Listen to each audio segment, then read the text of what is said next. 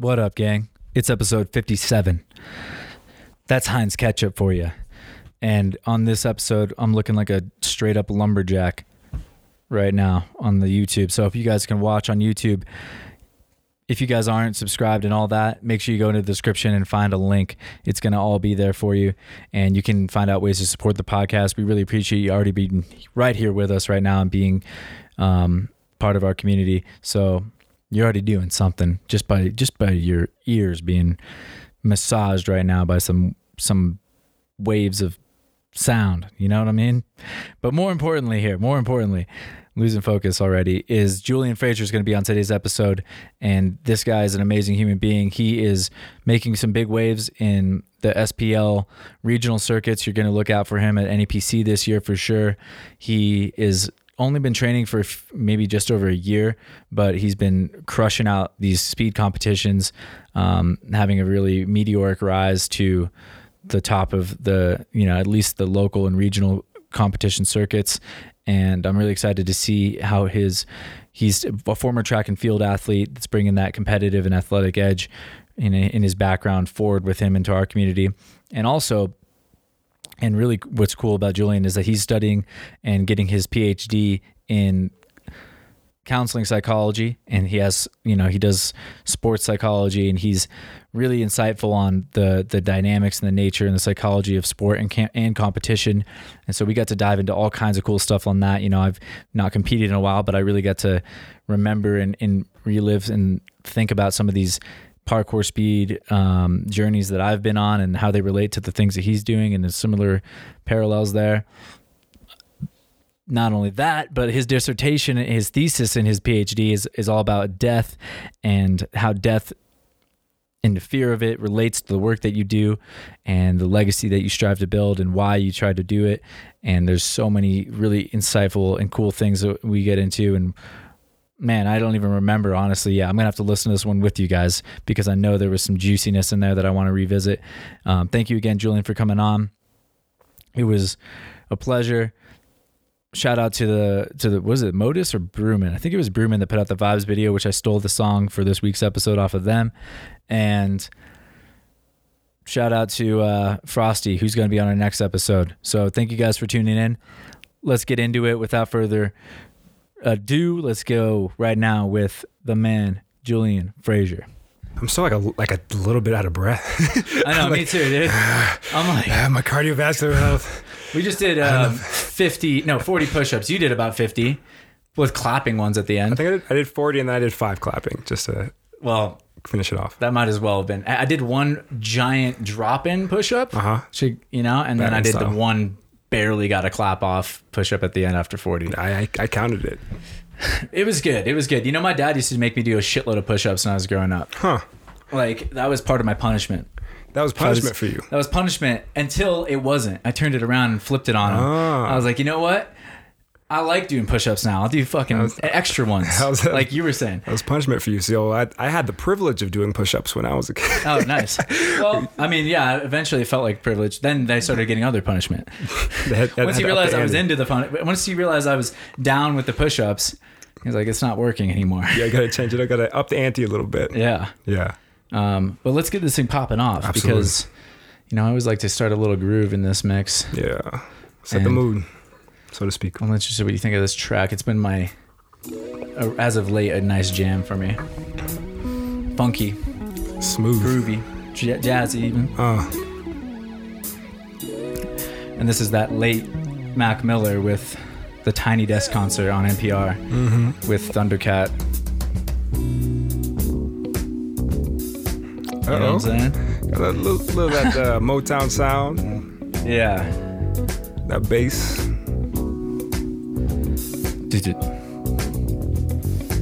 Make sure this isn't on. Yeah. You can love it, you can leave it. Saying nothing without it. Yeah. Don't let them keep you down. What if I don't need it? But there's something about it. Yeah. That just freaks me out. Yeah. Okay. I just want another minute with it. Fuck a little, what's the use? Yeah. Never superficial.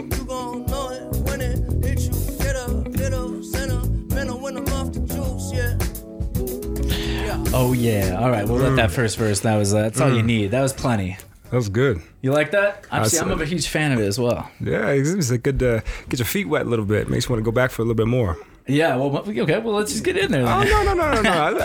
I mean, you come back to it. It's like, Yeah. oh, it's a little tease. That's what it is. Yeah. There you go. I like that. Yeah, man. Well, thanks for coming on. I'm glad really to be here. appreciate you being here. It's my pleasure, really. It's been a little bit of a time coming. Like I think we talked about doing this. Like I don't know. Since ago, like we first months. met, even maybe I was like, Yeah. "Oh, I have a podcast," and you're like, "Actually, I've For listened sure. to it," and I was like, "No shit." Yeah. Well, you should come on because you have a lot to say. I feel like, or you're at least more to say than I do. Because I'm usually talking about dicks on here. I just wrapped up an episode with Vinny, Right. and it's often where I end up. Man, how would you feel about making this like a dick-free interview? What? Well, I already blew it, didn't I? I mean, no, don't worry. From here on forward, we from here can forward. set some boundaries now. and Yeah, then, you yeah. know. No, I appreciate that, and I think that's exactly what we'll do. Yeah. Yeah, let's skip that whole domain. All right. for at I mean, least- challenge accepted. all right, I'm All with right. it. So that Unless it feels authentic. unless it feels authentic. Unless there's a real reason to go something there. comes up, Unless something there's a from real Floyd, reason to go. Yeah. and you got to bring it up. He smoked a lot of cigarettes, and the cigars have a very particular shape. So Yeah. you know. Sometimes a cigar is just a cigar, is what they said, right? I'm so But then- glad you knew that quote. I'm so Yeah. glad. Cool, man. Well, for those who don't know, let me give you a little bit of an introduction here Yeah. because I think you deserve one. And Appreciate that. there's basically, here's how I know you. He's like, you Yeah. started competing at some of the various competitions, being held here in Colorado, parkour speed competitions. You come from a track and field athletic background. Yep. And you're also studying to become get your PhD in, forgive me, some kind of type of psychology. Yeah, I'm counseling sure. psychology. Counseling psychology. They're all the same. They just Yeah. kind of put them in different schools Okay, for okay. And semantic reasons. let me just take that out of our ears so we can focus. And you've been crushing these challenges, and you kind of came out of the woodwork. And I think that was one of the coolest things about just seeing you is you reminded me in some ways of my journey through parkour and speed and competition, because I came into the game, and I was telling you this earlier, kind of late. Like I started training actually at Right. about 21 years old, and I was like basically about to finish college, and I felt like I was more grown for sure than a lot of the people that I now am like good friends with that were in this community. And then I ran into a really severe injury my first year of training. So when I came back and I still wanted to do it, I was like, all right, I'm committed. And I felt like I had a sense of, I sense the same kind of like purpose to what you're doing in the Right. sport. That's all I could say. Like I feel like you're here to play around and have fun and enjoy sure. the community, but also for other reasons. Is that accurate? Yeah, I mean, I feel like that's pretty accurate. It's weird because, I mean, you notice, you talk about the age difference, and I've always feel like I've been a late bloomer. I've always felt like I've been late or late to almost every game that I've been Me to, too. and when you compete in sports like structure otherwise from a very young age. So I remember my first sport was soccer, and then moved into track, but. It almost becomes a part of your DNA, like your epigenetics. Like it activates something in you and the way that your brain is structured that you don't just stop. So you go from track and field. I ran the 400 for 5 years at the University of Tulsa. It was like, okay, what's next? Like, what's the next thing? Because I can't just stop. That there's an entire part of myself that I would have to put on the bench, so to speak. Yeah. So I was like, when I came out to Denver, I moved out here, I was like, okay, I got to try something. It's got to be like parkour or skiing or Muay Thai. I got to try something. And the first thing I tried was parkour. And I had an intro class with Austin Lutz, who was himself a track and field athlete. Yeah. So, we kind of spoke the same language, and he made, parkour very relatable to me. And then when I found out that there were speed competitions, it was game over. Like, yeah, exactly, man. That's awesome. Yeah, and what drew you like to parkour initially? I guess was it just Muay Thai? That all just seemed interesting enough. Right. Yeah. I don't think I could do something that was traditional or mainstream. Like I don't think I could pick up like a recreational sport. Like, and when I say recreational, I mean like go from playing soccer at a high level to like, okay, I'm just going to play on the weekend warrior team. Yeah. Like I had to find something that would push myself And it felt like it had to be something a little more extreme, a little bit out of the box, a little bit outside of, my comfort zone. We were talking about, a little bit about how important that was. And it just happened to be that I moved to a place with a great community to do that. You lucked out. I was born here, so I really lucked out.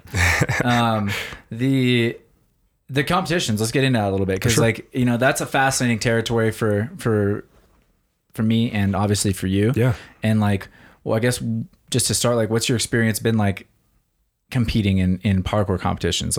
What's your assessment? You've only been,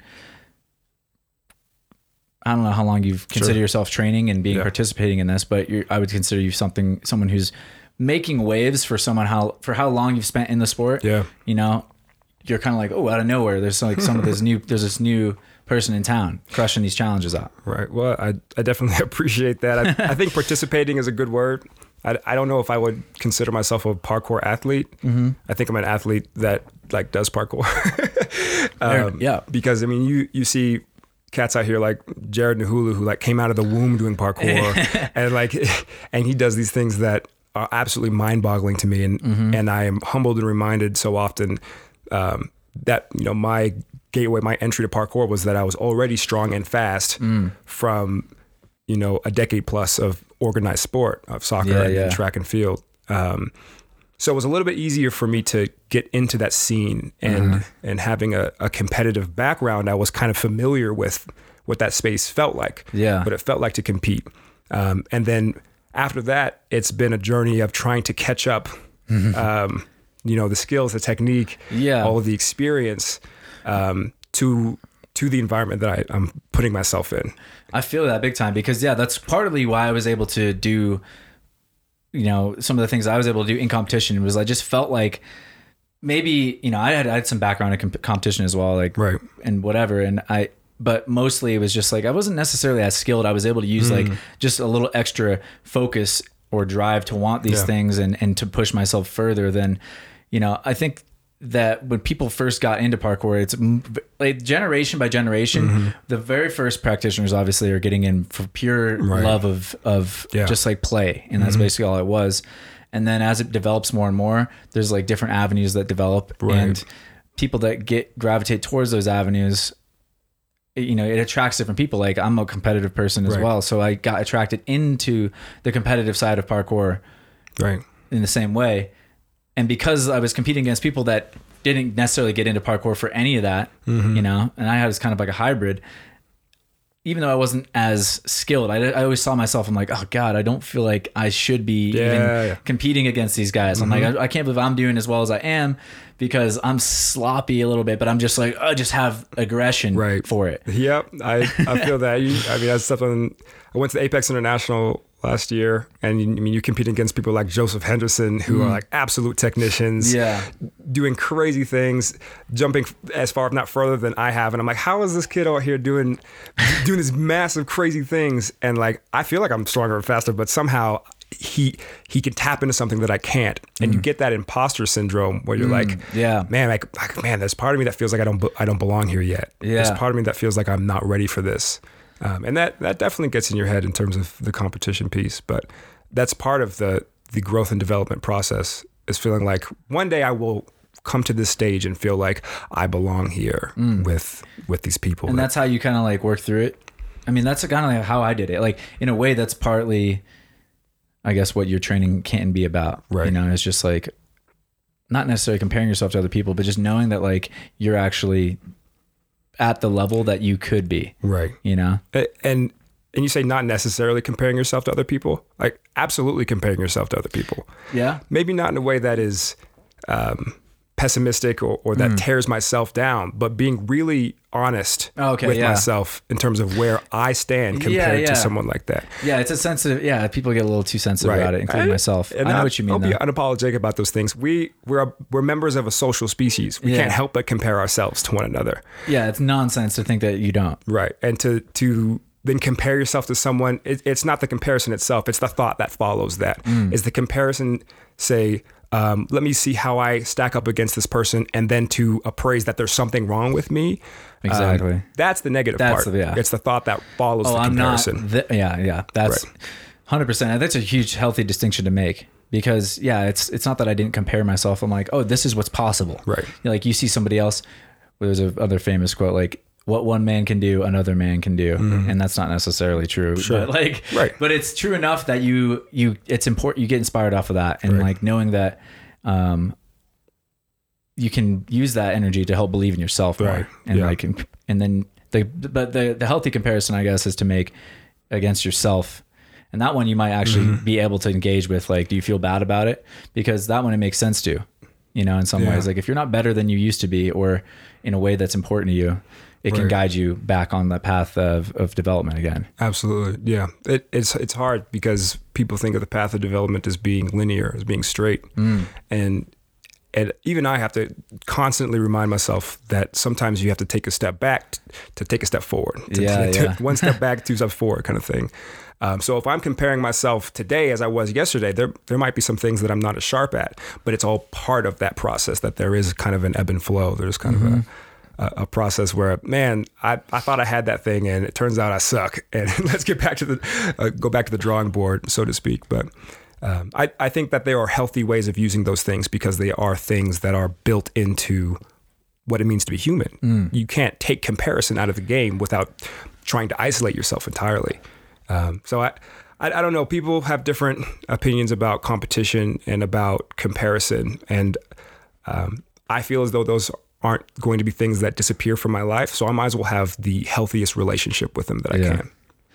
Yeah. What are your thoughts on that? Like, what would you say to the person who's like, I'm not, I'm against parkour competition. That there's a voice out there that is against competition happening in parkour. Right. And regardless, and I want to kick this outside of FIG and all that bullshit, because obviously like that carries a whole other thing with it. But what would I say to them, or what would I be thinking about? Thinking. Give me that thought. Because if someone said that, I'd probably let them be where they're at with that. I mean, that's their opinion. It's not my job to go around 100% imposing myself on other people. But I don't know. There's part of me that feels as though that's a cop out in some ways, to say that there isn't some sort of competition. Because even if it's a jam or something like that, there's still some element of competition happening.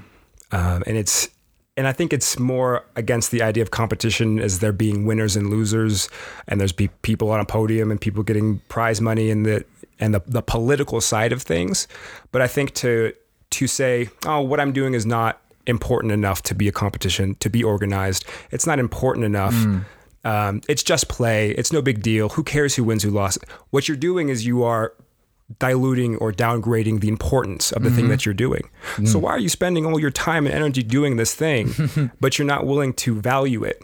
Or when someone challenges you to value it, you go, oh no, you have to step away and shy away and say, no, this is just for fun. It doesn't matter. Well, it does matter, because you were putting a lot of time and energy into it, my friend. Your life is about it, right? In so many ways. Yeah. And perhaps the distinction that they'd like to draw, and maybe there's fewer people out there that actually are against it, I think, than even it seems like. Right. That are actually opposed to it. And what I also agree with you is, like, there's not only you diluting it and downplaying its importance, but you're trying to control something that's not yours. You know what I mean? Right. It's like, it's not yours to begin with. Do whatever you want to do with it. Yeah. But that doesn't take away from the fact that other people can use it the way they want to use it. Absolutely. And I think there's a difference between, like, people who see themselves as, I've been talking recently about this with other different people in my life about artists and athletes. And some people see it more as a martial art or kind of an art form. And they don't want to cheapen the art form. Right. Absolutely. Yeah. And that makes sense to me, but it doesn't make sense that they can't live independently of each other. Yeah. That's the distance. Yeah. It's kind of an all or nothing kind of take on things, because I feel like once you reach a certain level of mastery in anything, that it can become an art form, that you recognize the art in anything so track and field is, for all intents and purposes, like just running. And anyone watching someone run fast is like, oh, there's a fast person. But if I watch someone run fast, I'm looking at the form, I'm looking at their knee drive, their arms. It's like, man, they run beautifully. Yeah. Right? Exactly. And that's what annoys me too. It's like, if you don't understand the art of athleticism, Right. then you don't actually understand it enough in Right. some ways, or you could understand it better.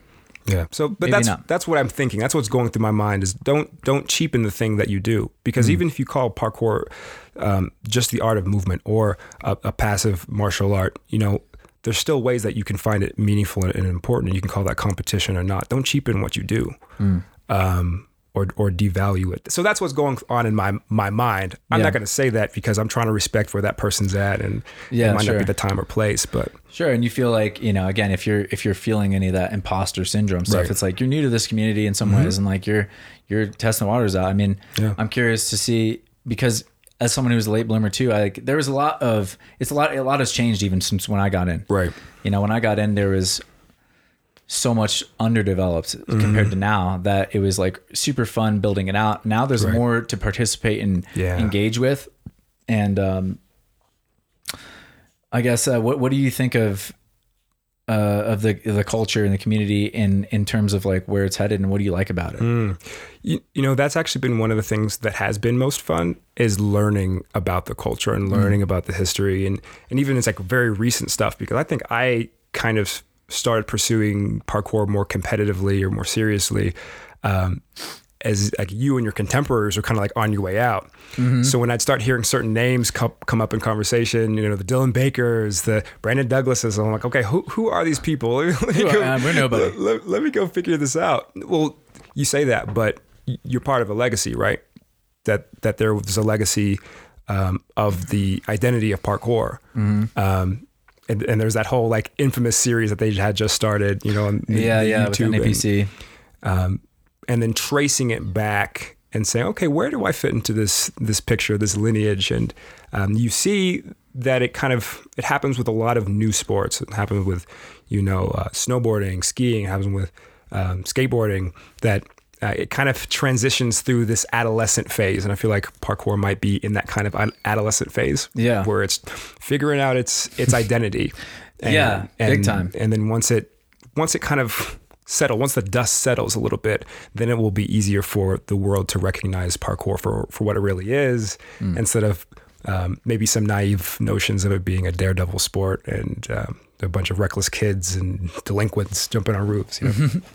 Which, I mean, and what do you, because that's fascinating to me. That's actually really a weird and like kind of a touchy thing in a way, but Right. because, part of me is like, I don't want to alienate or try to disparage the thing that I love. Right. But I do feel that there is that adolescence in what we do. Right. And I've perpetuated it, part of, and part of what like I was doing when I was building Merm and stuff was, it was really having a lot of fun. And even with this podcast, like I take it to levels where I like to be sometimes serious, but often very tongue in cheek or very ridiculous, Right. And for me, I like to see the completeness of something. I like to see it build out in every way, in every domain. I don't think it has to be boxed in. Yeah. And I think that's one of the messages I'm trying to carry forward in some ways, is like, that's why, just like we evolved as from one phase to the next, like parkour evolves, but also it's going to still leave behind the adolescence. Right. That stuff doesn't necessarily go away. Maybe it does, but I don't think that,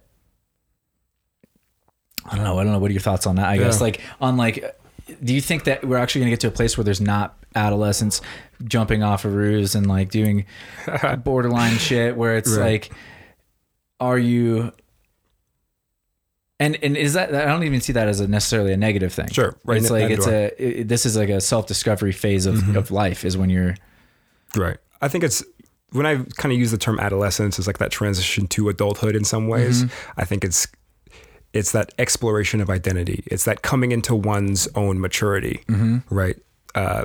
Because in the minds of a lot of folks, they think of parkour, and the first thing is hardcore parkour, and they think of Office episodes, right? And that to me is, but if I talk about soccer or basketball or football or one of these other sports that are more mainstream, it creates a picture in someone's head of a mature sport with rules, with regular structure. It makes sense to them, and So it's a process of maturity. And when I say adolescence, I don't mean that the humor can't always be there, that the playfulness, that the tongue in cheek can't always be there, that those can't be elements of what it means for parkour to be mature. Yeah. But I think it's also really smart to acknowledge, we're not there yet.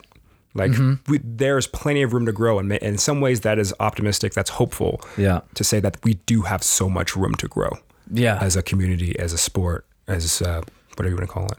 100%. And there needs to be something there for people that do feel like they're growing up and growing out of the adolescence, like I just don't feel the same pull to watch some of the things that I would watch when I was younger. Right. Definitely even like 5 years ago, definitely when I was like 14 or 13. Yep.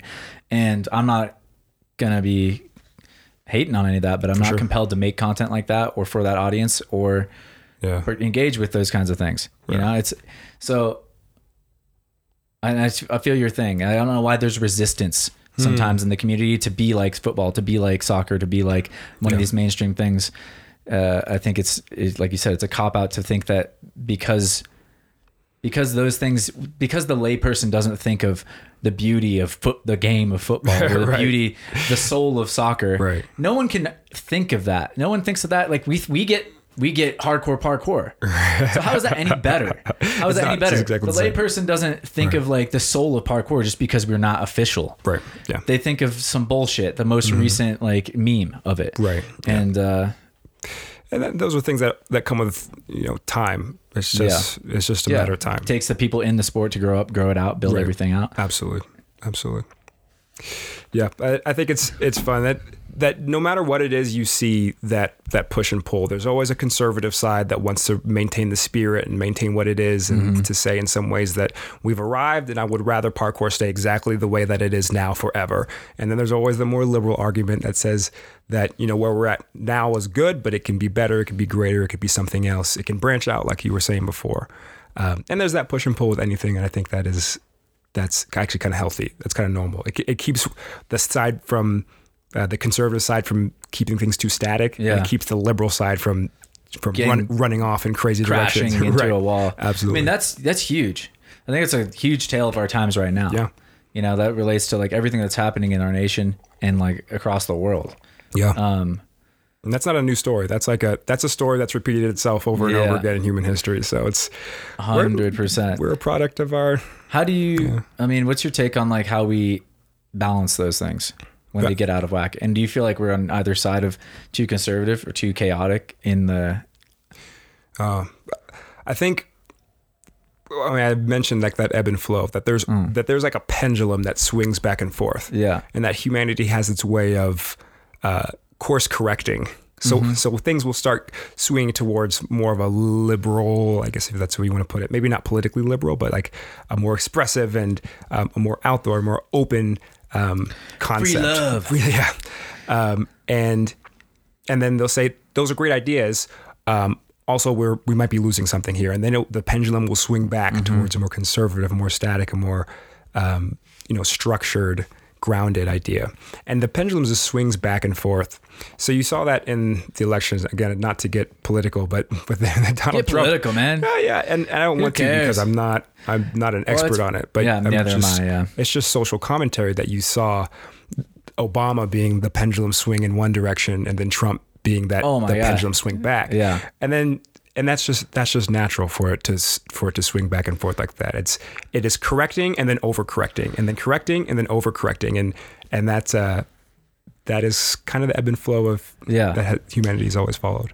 I felt like we overcorrected with Trump. Sorry, gang. Well, we'll see what the next overcorrection will look like. Yeah, that'll be interesting to see how this develops. Yeah. What is your dissertation going to be about? I wanted to dive into that a little bit. Yeah. We were talking about this and like I was telling you how I know it relates. So let me just like open that up first because you're getting your PhD and you have a thesis or a dissertation that you have to defend. Yep. And I would love to hear like what that thesis is. Sure. And this is probably good practice for my oral defense. Yeah, here we go. So in about a month, I will defend my dissertation. It is titled Working for a Living. And it's how our awareness of death and our ability to die influences our work and career decisions. And it's been about a year and a half of working on this, everything from, doing the research from scratch to, getting a sample and running an experiment and then writing it all up. And it's just like part of the process of getting your PhD is to complete a dissertation and defend it. So I'll defend that in March, and then I have a year of residency, and then I am done with school, hopefully forever. How has the death affected your decisions, I guess, would be the first question that comes to mind. Or like, what do you think? How has death affected my decisions? Your work that you're working for a living decisions. Is it like, man, I think for me, it's affected me by wanting to make the most meaning out of work as possible. Humans have always had to work. Like that's a human universal. Yeah. Go prehistoric, like our ancestors had to work. It was hunting and gathering, it was whatever you want to call it. Yeah. Our ancestors have not always had jobs. Yeah. That is a fairly recent thing. Yeah. That we've invented. Is the employment system, is the job system, and it's part of a. So for me, it's saying, okay, how do I take work and make it as meaningful as possible? So for my ancestors, hunting and gathering was very meaningful, because if they didn't hunt, they didn't gather, then they would die. That was the consequence for not working. Now you can not work and you find a way to get by. You can get by. You can get by without working, right? Yeah. Because it's become more complex. It's become a proxy of itself. So for me, I want my work to be meaningful, to contribute to humanity potentially in a way that my work outlives me. That even though I die, whatever I did in my lifetime is somehow still helping generations of humans after me. It's funny that so many of the existentialists out there talk about death, and they talk about, the absurdity of life, given that we're all going to die. But they're all really famous, and they're all in some ways immortalized by their work and by the fact that we're continuing to have the conversations that they started. So that even though there's a bunch of dead white guys who were talked about death. And who are these dead white guys? Ironically, existentialists. Yeah. Most of them are European, starting with Soren Kierkegaard. He's kind of what they say is the father of existentialism. Okay. Friedrich Nietzsche is probably, he's lumped into the existentialist. He probably would not call himself an existentialist, but he's in there. Albert Camus, one of his most famous quotes is, the only real philosophical problem is whether or not to commit suicide. And that's that's how he started a book. Right? Yeah. So you can only imagine where that goes from there. Yeah. Martin Heidegger was up there. And then you have guys like Irvin Yalom. Is there any dead black guys? Like, I wish that there were more. Is that part of what you're driven by in some ways? Do you think, or I don't know? Yes, absolutely. Yeah. I look at all the legacy of some of these, like, for this philosophical thought, and I'm like, man, it'll be really cool to come up with a new idea, to come up with an idea and flush it out that people haven't thought of in a way that people are like, oh yeah, that makes sense. Let's keep talking about this. Yeah. And in some ways to be in the history books as like the first black existentialist, right? There's like Afrocentric existentialism, which kind of looks at the role that colonialism and dominance hierarchies played in slavery and those sorts of things. But I'm thinking more broadly in terms of how I want to approach some of those things myself. For sure. I think that's interesting because do you feel like what's the drive there? Is it like, if I had a dead black dude to look up to, maybe it would make me feel more empowered to do these things. Absolutely. And this has always been this is a hot and touchy subject, like for me to dance nearby, you know what I mean? Like, because let's dance, my friend. Let's dance. Because I feel like we want the same things, like, from both sides of the aisle. And then sometimes people feel silly thoughts, basically, where they feel like someone's against them. If, I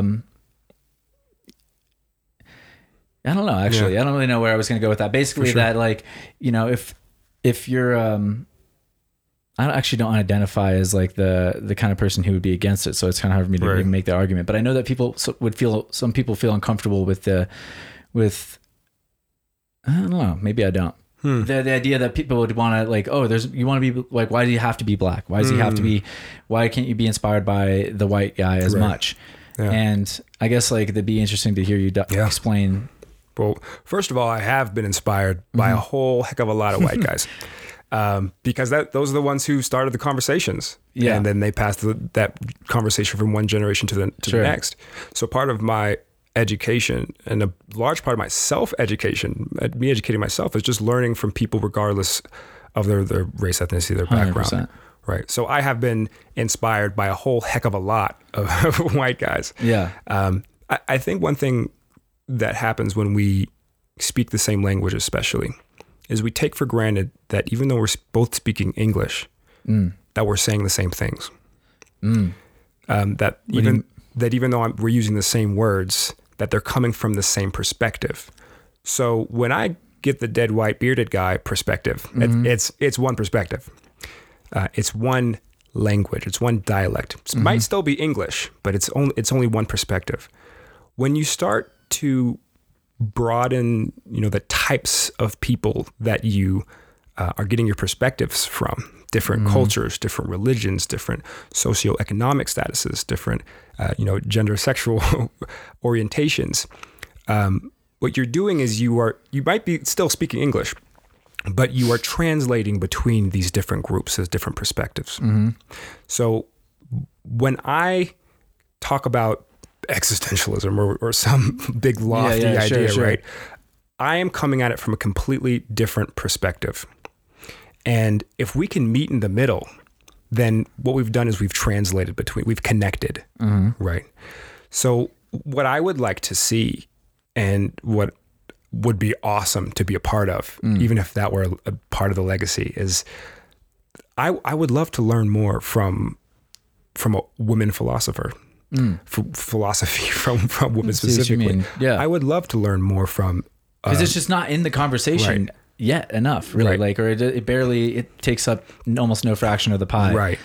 And I would love to learn from other folks of color. I would love to learn from people of religions I haven't heard of before, because until I've done that, I will forever have blind spots. There might be something in someone else's idea of the same philosophy, that the way that they say it, the way that they can convey it to me, the way that we can connect, somehow it opens up a completely different chapter that I didn't even know existed yet. And those are the things that I look for. It's sometimes the unknown unknowns, right? You don't know what you're looking for, but you find it, and you find it in the perspectives of people. Unlike yourself. 100%. No, that makes a lot of sense. And I think I kind of see what I think people get defensive about, like unnecessarily, is that they think that because you seek that out, because you want to be challenged by different perspectives, and because, I similarly feel the same way.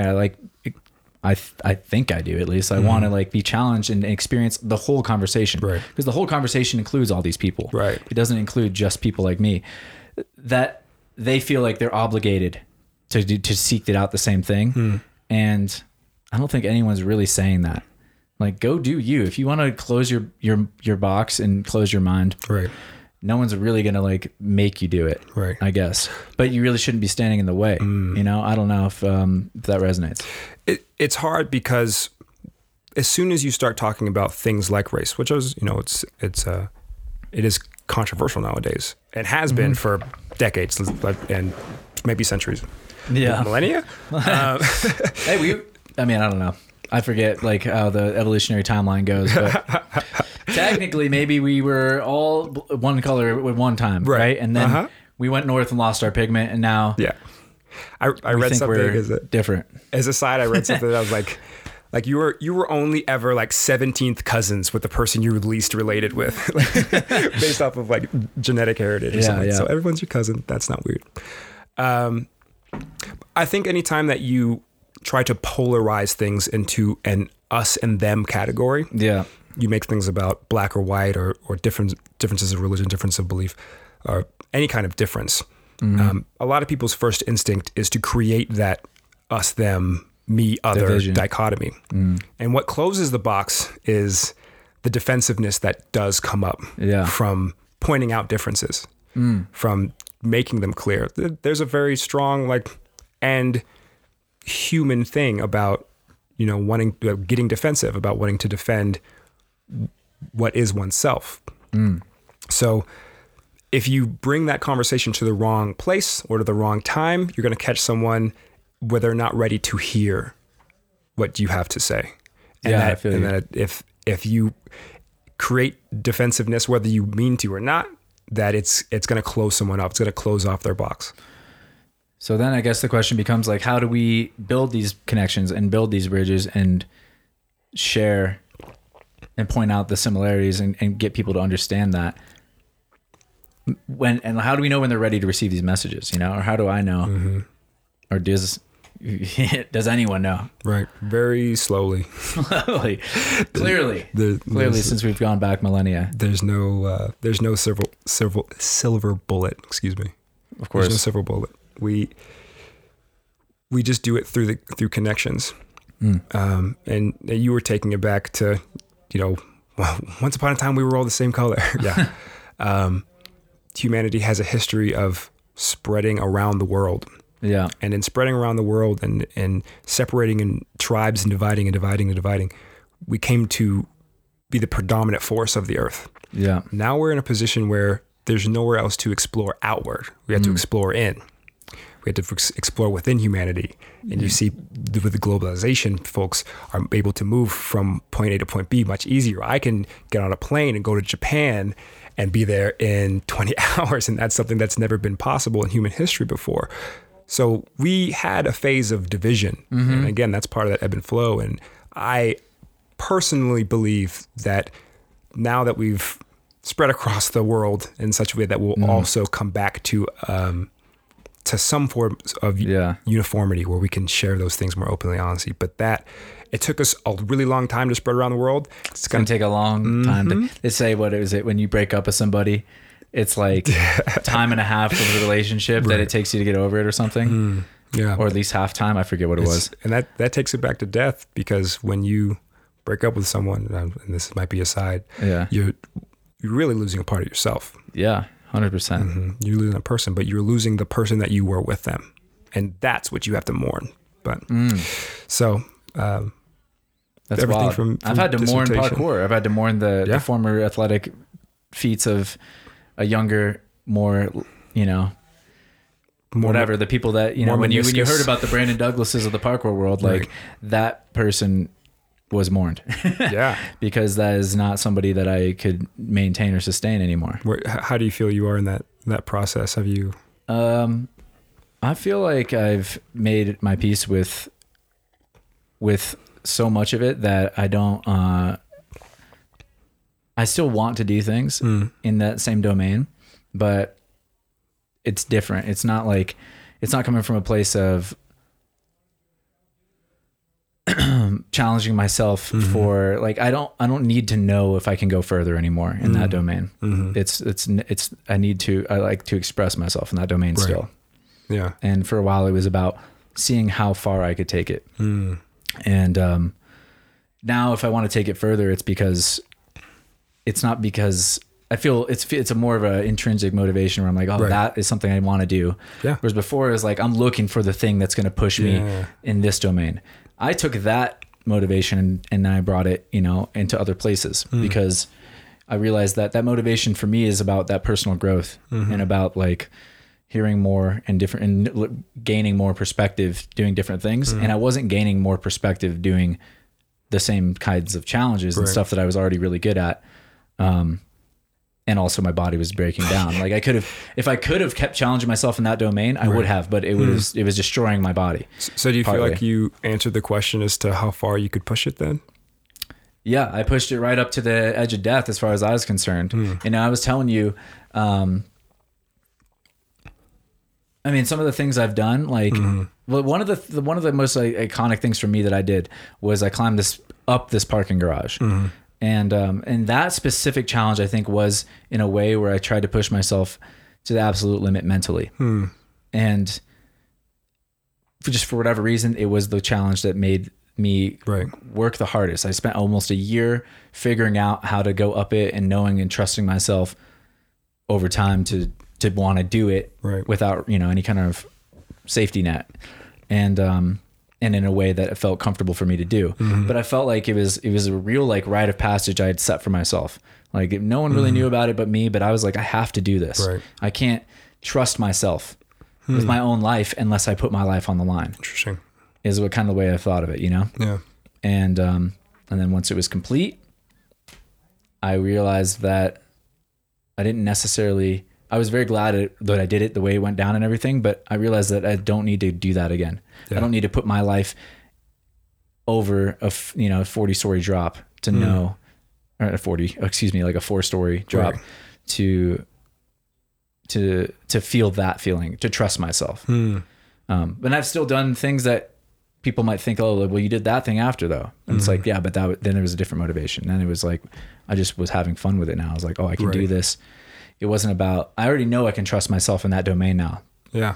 That was when I knew I could do it. I was like, oh, if I really want to, I can take it to the point where I'm like, I'll try something that I could die doing, but I know I won't. Yeah. So I think one of my questions following that is, do you feel as though you overcame death by overcoming this challenge? I felt like I thought I would, but I didn't. Yep. Yeah. I felt like that's like the perspective I got after. I was like, oh, it doesn't change anything. Yep. I was like, oh, nope, nothing happened really. Nothing really happened. I did the thing that I thought was going to make me change and feel like I overcame my death. And then I realized, nope, that's not really how it works. You mean if I climb 4 stories, I don't become immortal? What's that about? No, yeah, that was like, it was some strange kind of like, because like you said, the hunter-gathering, like we used to have to work. So now we don't have to. So we have to invent our own challenge. We have to invent our own path forward and to see what we're made of. And that was like something I came up with. Yeah, that was one of the ways that you were coping with, what we call mortality salience or death anxiety from the frame of terror management theory, TMT. So please explain, or if there's, if you can, I don't know, for a layman here. I mean, try to make it as brief as possible. It comes from the work of a man by the name of Ernest Becker. Is one of his Pulitzer Prize winning books was the Denial of Death, and he wrote that pretty much all that humanity is doing is trying to find ways to cope with the fact that we die, that we are on the planet the only species that can understand abstractly that we die. We're not the only species that mourns or that understands loss, but we are the only ones that can see it coming. Visualize in our mind this thing called death, and then we have to cope with that. That's something we have to cope with, because it's not like a tiger which I can fight or a threat that I can run from, because there's no fighting or flighting from death. So all of our reptilian tools for dealing with death or for dealing with threat does not work with death. What about those mammalian tools? Any there? There are some there. There are some tools in our frontal lobes that we use in some. And then we have the primate tools, and then we have the human. Is there like a third, fourth, fifth layer on that? There's at least 4 layers that I can think of off the top of my head. But so that everything you're doing, from this podcast to the job that you work to your legacy, you're trying to find ways of coping with the fact that you're going to die. One way that we do that is we try to symbolically transcend death, right? So I want to create something that's going to outlive me, because creating a legacy is one way that I can continue to live, even when I am biologically no longer alive. And that's kind of where we come up with religions and cultures and monuments and all these governments and systems that we've created, because they're all this collective attempt for us all to transcend this reality of our own death. And it gets pretty interesting, the ways that it can influence a person's decisions, even mostly subconsciously, that it's most studied. And what do you think that is? Is that something that's programmed into us? Because if it wasn't, then maybe there'd be more of us that would commit suicide, and answered yes to that the first stage question or whatever. Just like, fuck it, not worth it, is it? Right. Like, do you think it's something that is a part of the fabric of carbon life or something that we have to, like, because things grow, like plants grow, everything kind of evolves and changes. And so sometimes I think it's like, even as we come and we spread across the earth and we're going inward and finding our humanity again in some ways, maybe we'll even dig deeper beyond that. We'll start to have to, we're seeing it in some ways. People are saying like, oh, we're connecting with plants and stuff. And the forests are calling us with mushrooms and psychedelics and DMT. And they're trying to bring consciousness even back further into I'm just curious, like what you think of that. Like, is it something why do we need to transcend our own death? So is it the only answer to not committing suicide? So if I was going to go back to Albert Camus' quote, and how he went about answering that, is that our answer should be some sort of rebellion against this thing, that there is this absurdity of life in the face of death, but that rebellion is the only like good answer. That fuck you, right? Oh, you're gonna kill me, right? Oh yeah, well check this out. See if I'm dead after I do that. All this awesome stuff, right? Yeah. And then that is part of the human condition that we have to live with. So I mean, it goes back to very basic fight or flight, right? Anytime there's a threat that you perceive, you're gonna want to fight it or flight it, or you freeze, which is another branch of that. But and death is one of those threats that we have initially a fight or flight response to, a very subtle one, but it polarizes us and it pushes us in extremes. And I think that is actually probably one of the psychological drivers that put human beings at the top of the quote unquote food chain in the first place, is that we recognized that our mortality was something that we had to in some ways transcend. And then we started writing things down, and then we started passing on stories orally, and then we started forming civilizations, and we started saving our surplus food, and this snowball effect has taken us from maybe like middle of the pack on the food chain to slowly creeping up, because we've been able to pass those things on. So even though we have all these attempts that we make in our lives to make our lives meaningful and purposeful, and I'm of the school of existential thought that things are either meaningless or meaningful. And I think that things are more painfully meaningful. I think that everything is so painfully meaningful that it's just like easier to try to believe that it's not as it's like because if you think one thing matters, why wouldn't everything matter in a way? And if everything matters so much, then I'm going to be paralyzed about everything that I do, because if I make this one decision, it's going to completely change the course of my life. And that's a lot of responsibility, and it takes courage and bravery. 100%, yeah, to get into that fight mode instead of the flight, or the freeze, or to find other strategies, like finding ways of being mindful, of maybe not relying so much on that fight or flight, but finding ways of making meaning out of life, and finding ways of grounding some of those more base instincts, and using the big fat frontal lobes of our brain that we do have. Yeah, and it's what I think is strange too is like, I guess what that is sometimes is you want to make an impact across a wider number of people. Therefore, maybe making more of a legacy. You helped more people. Right. Maybe like what I think sometimes, this is a weird theory, but what I think is the reason why it might be programmed in for you to want something is like, if you do provide a huge benefit for all these people for years to come, then there should be some kind of like feeling of goodness in that, you know, like, look what I did. Like if without it, because everyone's going to make an impact in a way, like I remember my grandfather still, of course, he's long gone, all my grandparents. And, but if you want to make that past your kin kind of, and your friends of friends and stuff, your network, there almost needs to be some kind of reason to strive for that. Right. But I don't know if that's why or not, but I feel it too. I'm like, I want to be doing things that make the generations going forward like better. And I'll be crass in some ways in saying that is not an entirely selfless endeavor, but that it's not entirely selfish as well. Yeah. That there's this part of me that has a will to power, that has a will to want to make what I am the most that it can be, to self-actualize. Yeah. But recognizing that I am not self-made, and that the process of self-actualization requires that other people also, build me up and make me strong and support me. Yeah. And then once I'm in a place of power, then I can be that person to support others. So it's not being collectivist or individualist, it's being both. And that is really difficult for a lot of people to navigate.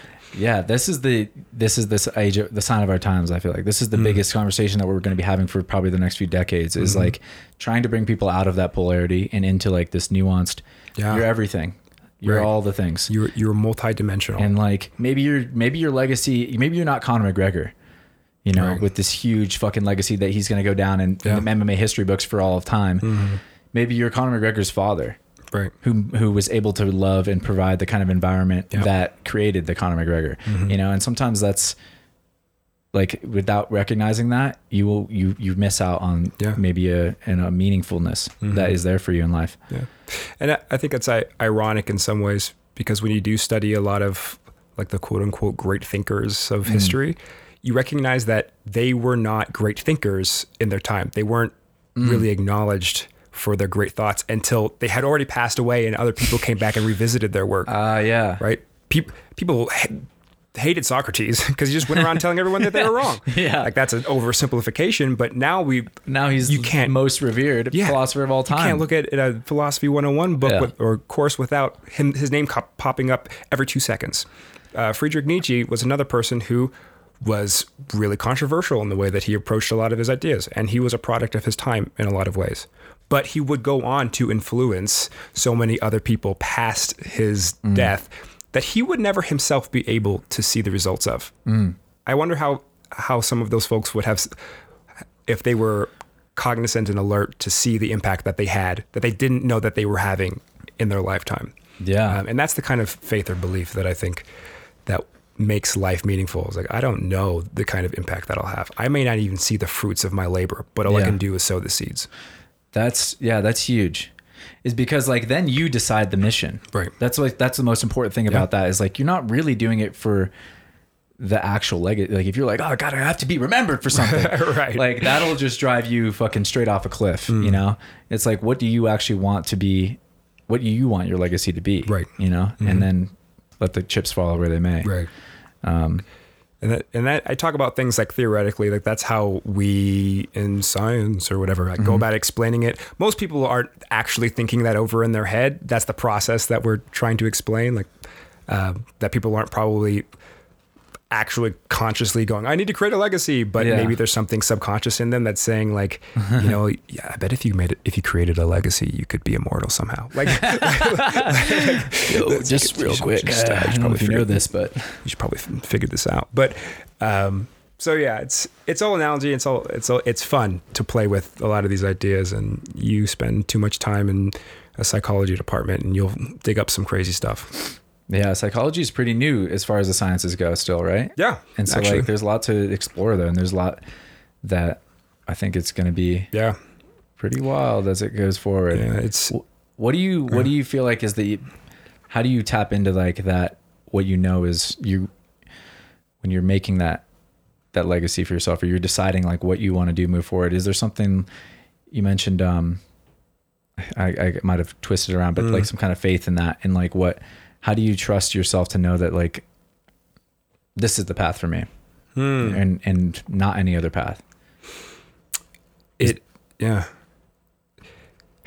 There's some things that kind of feel right. And that is a super subjective and not a very, not a very satisfying. We were talking earlier about, how one of my principles is, authenticity. And so part of my story was also kind of experiencing a career death of track and field, and having that have been one of the things that I got huge value of. But I knew that my track and field career was ending when my college career ended. So I was mourning the death of my track career while I was still running track. Yeah. And had an opportunity to look at psychology and say, how do I marry my experience of track and field with this thing of psychology? And that led me down performance and sports psychology and health psychology and exploring all of these different avenues. And I found a way to make sense of it. And once I did that, that felt right. And then I can continue to build on that. And if I can continue to build on that within myself, then maybe what I've built on within me can transcend me.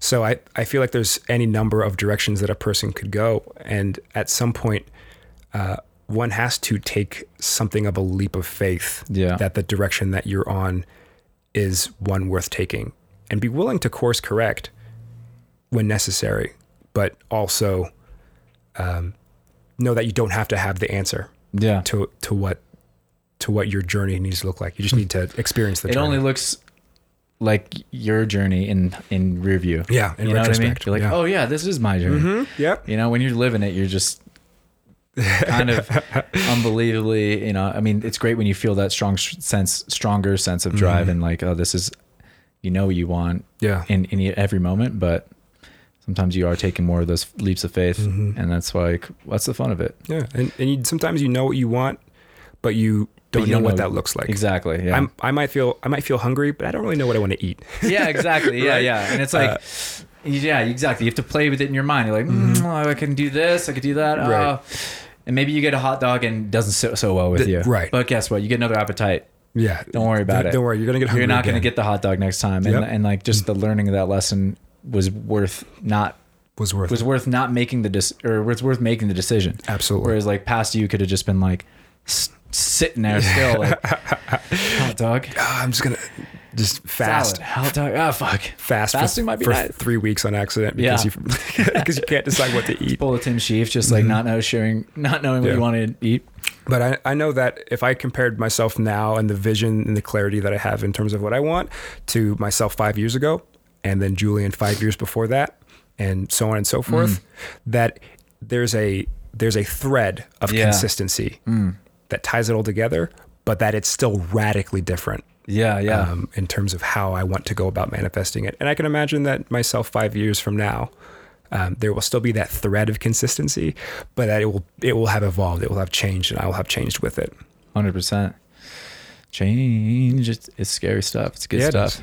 And I like being scared. That's why I do parkour. Yeah, me too, man.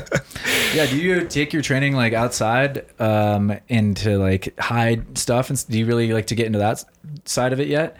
Or not to encourage you to do so, but I'm just curious because if we share these kinds of same traits, I'm like, you're in for it. Basically, I'm like, let you know the road ends at death drops and whatever sometimes. and descents, yeah. I think I might have missed the descent trend. Hey. I think I get my fix still from being at height and checking out a weird, like a pre. Like I'm not yet to the stage where moving outside of the gym is necessary for me to get to that. And then there's always the voice in my head that says, do you really need to be able to do descents in order to like do a speed course? The descent thing is so strange. The descent thing is just out of nowhere. It's such a sendy word. Yeah. I actually really like it. And we've been talking about, I used to think 8-foot bar precision. I remember I could think back to when I was like, man, that is insane. Yeah. I don't think I'll ever be able to do that. Like an 8-foot bar precision at 8 feet high off the ground. Yeah. And to go to be where I'm at now and standing and like looking at that kind of jump and just being like, I'm just like, that, right. You know, that's the power of change and embracing that change and not, you know, being afraid of it. But, what was I going to say? Oh, you just reminded me, like, I had this idea for a company that I like might be doing is Send is the name, like Sender.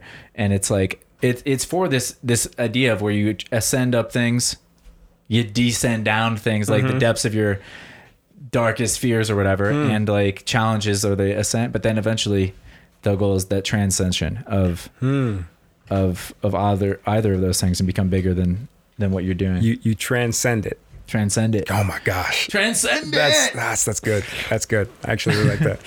So I'm hopefully going to be launching something along those lines sooner than later. That'd be neat. I really wish I didn't say anything about it actually. Oh, 'cause now I no. just but I'm Edit this glad I out. did. I'm glad I did because now I got to fucking back that shit up. You spoke it. You And spoke it I now. spoke it, baby. Hey, if you're listening to this, Brandon Douglas just gave you a great idea. You better steal it. Better steal I it got to right get now. that trademark right now. I gotta go get it No, now. file for it right now. Oh man, but, yeah, I don't think I'll be doing descents anytime soon. Of course, I say that, and the first thing they do is put a descent into a speed course, and it throws off my mental, and everything's wrong. But I think you'd be surprised how easy they are. yeah, I think there's a lot of things that's the case. Yeah, exactly, right? That they're hard until they're not, and then it makes complete sense. But yeah, I'm always like, is this something that's going to help me? Like I've looked at tricking, I've looked at like doing all kinds of cool flips and stuff, and I'm like, that looks cool. How is that gonna help me? Be good at this speed thing? How do I run faster? Yeah. Like if I can stride it, then do I really need to know how to Kong? Like, yeah, right. Yeah, you'd be surprised. Yeah, sometimes the speed courses and stuff, it's weird because they fluctuate Right. with the times. Like, all right, it's descents are a thing now, so now everyone needs to learn how to do that. But yeah, I'm wondering what the through lines are for what that thread's going to look like in speed courses in a decade or two. And like, what do you think for people out there? What has worked for you? I think we could both share some tips even on like how to prepare yourself for competition and doing well. yeah, In a parkour speed comp at least. yeah. What has helped for me? What allowed me to compete at the level that I did with so little experience and being so naive and being new to the culture and new to everything was knowing what my strengths were and being willing to play by them. Because you'll see other people run the same course and they'll do it their way and they'll have very specific hand placement, foot placement, and technique. And I am thinking to myself, how much of this course can I stride? Because I know that's my strength. Yeah. Right. So someone might go in for like a cool dive Kong, and if I tried to do the same thing, it would not. I'd have a bloody nose. It would not be good. There would be issues. Right. I knew what my strengths were, and I was willing to play by them. And then I can go back to the drawing board later, and take care of my areas for growths and weaknesses. As they become aware to me. But some people get caught up in like, oh, what's it going to look like when I run it? Yeah, what's the move I'm going to do? And it's like, well, how fast are you going to do it? Because that's the point now. I gave up on trying to be pretty at parkour. I will be ugly at parkour, but I hope I'll still be fast. So if that's the advice to give, is you have strengths, you have things right now that you are better at than others, and if you're looking at what it looks like to just jump in and to participate, it's be knowledgeable of those strengths and be willing to use them. Don't be unapologetic about the way that you do the things that you're good at. 100%. Yeah, I think that's definitely part of what worked for me. I was like, I can send. I was like, I'm willing to ragdoll myself more than some of these guys, so I'll do it. And you can see that in the whatever the NAPC, like what is it called? The infamous one. Yeah. I eat shit on the first course. Like as I'm hitting the finish line, I fall off because I'm just like willing to be a little bit out of control. I think they edited that out. I think they cut it off. They cut me as I was like falling to the. It looked like I fell into the foam pit. That was a little bit unnatural. Like we don't do that anymore in competition. Like it just swiping your hand at something just doesn't really make sense for. Got lasers now. That's like a way better step. But yeah, like. I think that's huge. Yeah, it's like don't be apologetic about it. That's something that you have to get out of your own way. That imposter syndrome. That's something that's very real. But yeah, what would your piece of advice be? One of the things that really worked for me was, at least initially, was have fun. Like it's important that as I got better and I started to get like, all right, I actually could see myself winning. Then it changed a little bit. Because I knew that like, all right, if I could put my best run down, that's important to me. Yeah. But initially it was just like, try to have the biggest smile on this whole day. Yeah. And like, try to really enjoy yourself in competition, because I often perform better when I'm stoked, believe it or not, like if I'm excited about what I'm doing. And sometimes I would cheat I would game the system a little bit. I would wear like goofy pants. Like in Tempest Games, there was like this old competition in 2013 that was called the Tempest Games. Right. I wore like these leopard print like harem pants because I just didn't want people to take me seriously. Interesting. even though I was taking it seriously, I Yeah, kind of yeah. like cheated. I was like, no one's going to take me seriously. I got to Right. like fly under the radar a little bit. Yeah. Take the pressure off myself by like, I'll look ridiculous so I can like apply myself without people being like, what's this guy? Like, he's trying too hard, you know? Like, Right. I'm just like, no, I like take my own pressure off. And I started to really tap into like when I could catalog when I felt like my performance was good. The right amount of nervous, not too nervous, not bored of what's going on. Physiologically, Excited. nervousness and excitement are the same emotion. And I just decided, you know, once I podiumed once that I should try to podium every time. And I should try to put down my best run. Right. And I should always go after the gold, you Yeah. know. And the only time I regretted anything in competition was when I didn't do that. I like played it safe on this one route, and that was partly because I got injured, Yeah. so I didn't really like want to do it the same way anymore. But Well, that's helpful because I've been on some podiums, but never at the national or international level. So well, I got in the game when it was real like uncompetitive. So you're facing probably stiffer competition than man. you know. Every year it gets harder and harder. This year's gonna be so much fun because I can just imagine the talent that's gonna be there, and it gets you going. Like I got months I'm before this super thing. hyped for this. Yeah, I'm man. really hyped. You're already qualified, or do you have to qualify for NAPC still? Yeah, I'm not on any like pre-qualifying thing that I know of. There's a few of the regional qualifiers that I'll be visiting. The one of them is in Denver, so that's super convenient. I qualified last year in Fort Collins by getting first there. So it's just saying I might visit 2 or 3 of them so that even if I qualify, like I still get some more experience under my belt. Experience is huge. Yeah. That is huge. Yeah, that's another pro tip. It's like if you're not doing classes, you're going to feel that imposter syndrome goes away with exposure. You know, Right. like the more you do it, the more you just like, I feel comfortable here. I don't really give a shit. So just doing it over and over again is huge. Yeah. Getting used to that adrenaline because even with time trials, classes and courses and like running speed courses, I don't have that same level of adrenaline. And so even if I'm competing at 80, 90, 100%, just like enough that I'm at my maximum capacity, but I'm still in control, then that adrenaline comes in and hits you like a ton of bricks and you are running at 120% and you feel out of control. So that's where the experience comes in. And hopefully I'll qualify one of those and take it from there. Hell yeah. What about the actual course? Do you run it full through a few times? Do you like take little beats? Like I'd always set little checkpoints for myself. I'd be like, I have to hit my left foot here. Yeah. I only set like 3 to 5 because, you know, any more than that, I'm not going to remember. I need to be able to improvise and just tank mode. Yeah. But I'm like, okay, that's a beat. I have to hit right foot here. I have to hit both feet on that, or I have to like come in with my feet split this way. And then once I had like things like the rest was just like try harder the whole time. Like just effort. Determination. Yeah, you know, effort towards the next checkpoint. Right. I definitely sometimes have beats for things that I absolutely need to execute a certain way. I mean, people who train with me make fun of me sometimes, and I make fun of myself because I will literally have steps and I will say verbally as I'm doing it, right foot, left foot, right, left, right. Oh, yeah. Because I want to make sure that I'm optimizing it. But if I'm looking at a course for the first time, I'm breaking it into like a story. There's a beginning, there's a middle, and an end. And I'll look at the beginning and I'll see like, okay, what's the beginning of the story look like? And I'll try to work it through. And I'll say there's a middle. Okay, what is that story? And I'll work it through. And then at the end, I don't know if I'll run an entire course because I don't want to gas myself so completely. That's one thing I would recommend. You don't have to go full sprint, but I would always go through the entire course at least once or twice because I think it's important to feel the entire length of the course. To feel like, am I going to be winded? Should I take a breath here instead of, you know, am I going to like need a breath at some point? Or can I give more effort and actually get away with it? Or just when you start running things without lining them all together, right. I felt like that was very helpful actually. Like it was every time I would make sure I have to go through start to finish, because that's the other thing I train myself, because you're going to make a mistake. It's like, where am I going to make the mistake? And I need to be on myself to make sure I don't hesitate and like think about it. I'm like, keep going, just go.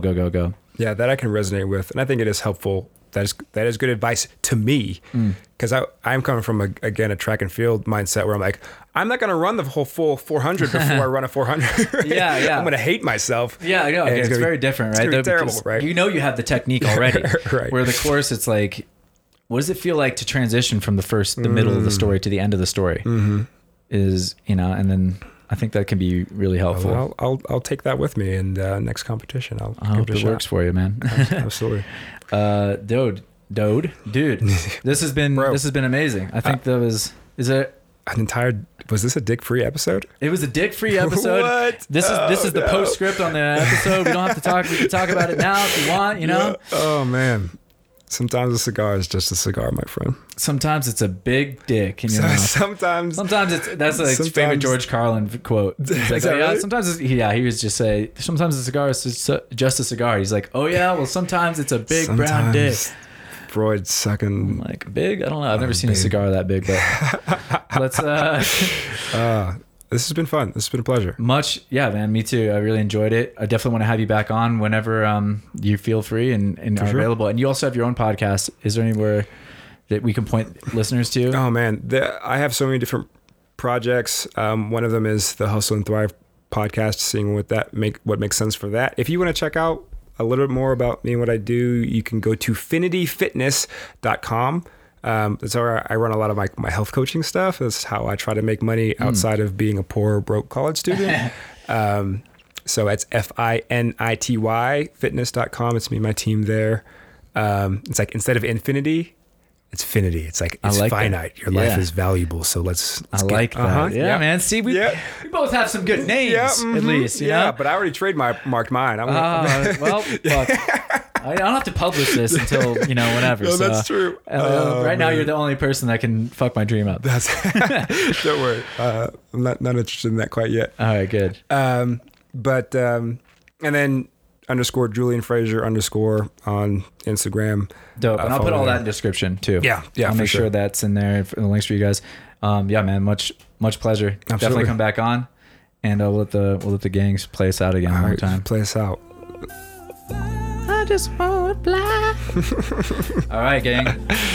We love you. Thanks for listening. This has been great. We'll see you soon. Yeah, you can love it, you can leave it.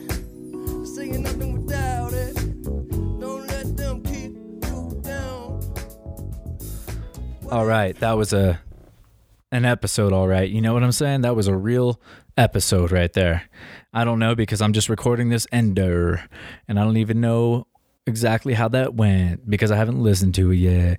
But you guys just did, and I'm about to. So hopefully it went real well, and I hope you guys dug it. I'm sure that if you didn't, we'll figure it out. So if you guys can check out the description, make sure you subscribe, do all that shit. You know what's up. You know, because you listened to things like this before and you just know. And if you don't know, the fuck you doing? You know what I mean? Why even? You're not listening then. You're not even listening. So you just have noise on in the background, which, that's okay. Some people like that some people need it to go to sleep. It is what it is. But chances are you know exactly what I'm talking about. It's all in the description. I really appreciate you guys being here. Much love. We'll see you next week.